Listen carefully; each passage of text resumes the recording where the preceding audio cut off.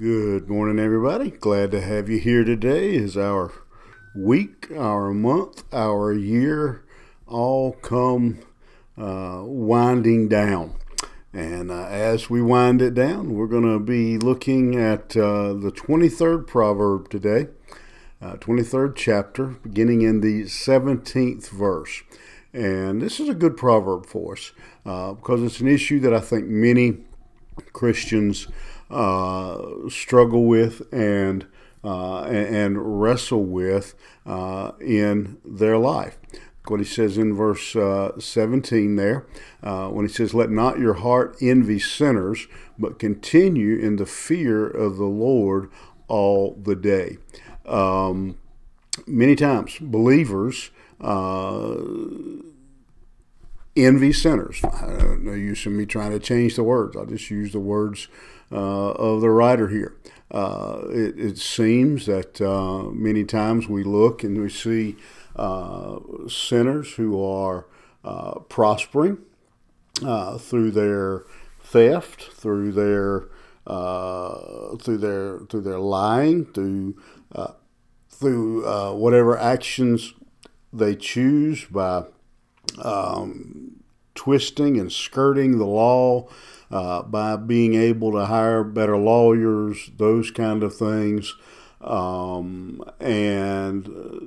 quite frankly, I have, and I can't say that I've never been that way myself, but I have heard and you hear Christians talking, and it certainly sounds like on occasion Christians are envious of sinners. Particularly, that's probably made even worse when a Christian is going through a hard time on their own, when there's sickness or financial, or you're sitting trying to pay the bills and you still got bills left and paychecks gone, and you look around and you're like, why am I always broke when that scoundrel over there seems to drive a new car every day and have a big fancy house and go on vacations and cruises? You're sick, you're hurting, and you're down and out, and you're looking around and you see your neighbor who doesn't live for the Lord, mean as a snake, who never seems to have any health issues. That's when it really seems to rear up. And to be an issue, but the writer of Proverbs here reminds us: don't let your heart envy sinners. You continue in the fear of the Lord. You continue to serve God. You continue to follow after Him and to serve Him and to be obedient to His word and stop trying to compare yourself to those things. Why? Verse 18 says, "Surely there is a future, and your hope will not be cut off." Those unbelievers that are prospering or seeming to prosper today, he says they're going to be cut off. They will be destroyed. But your hope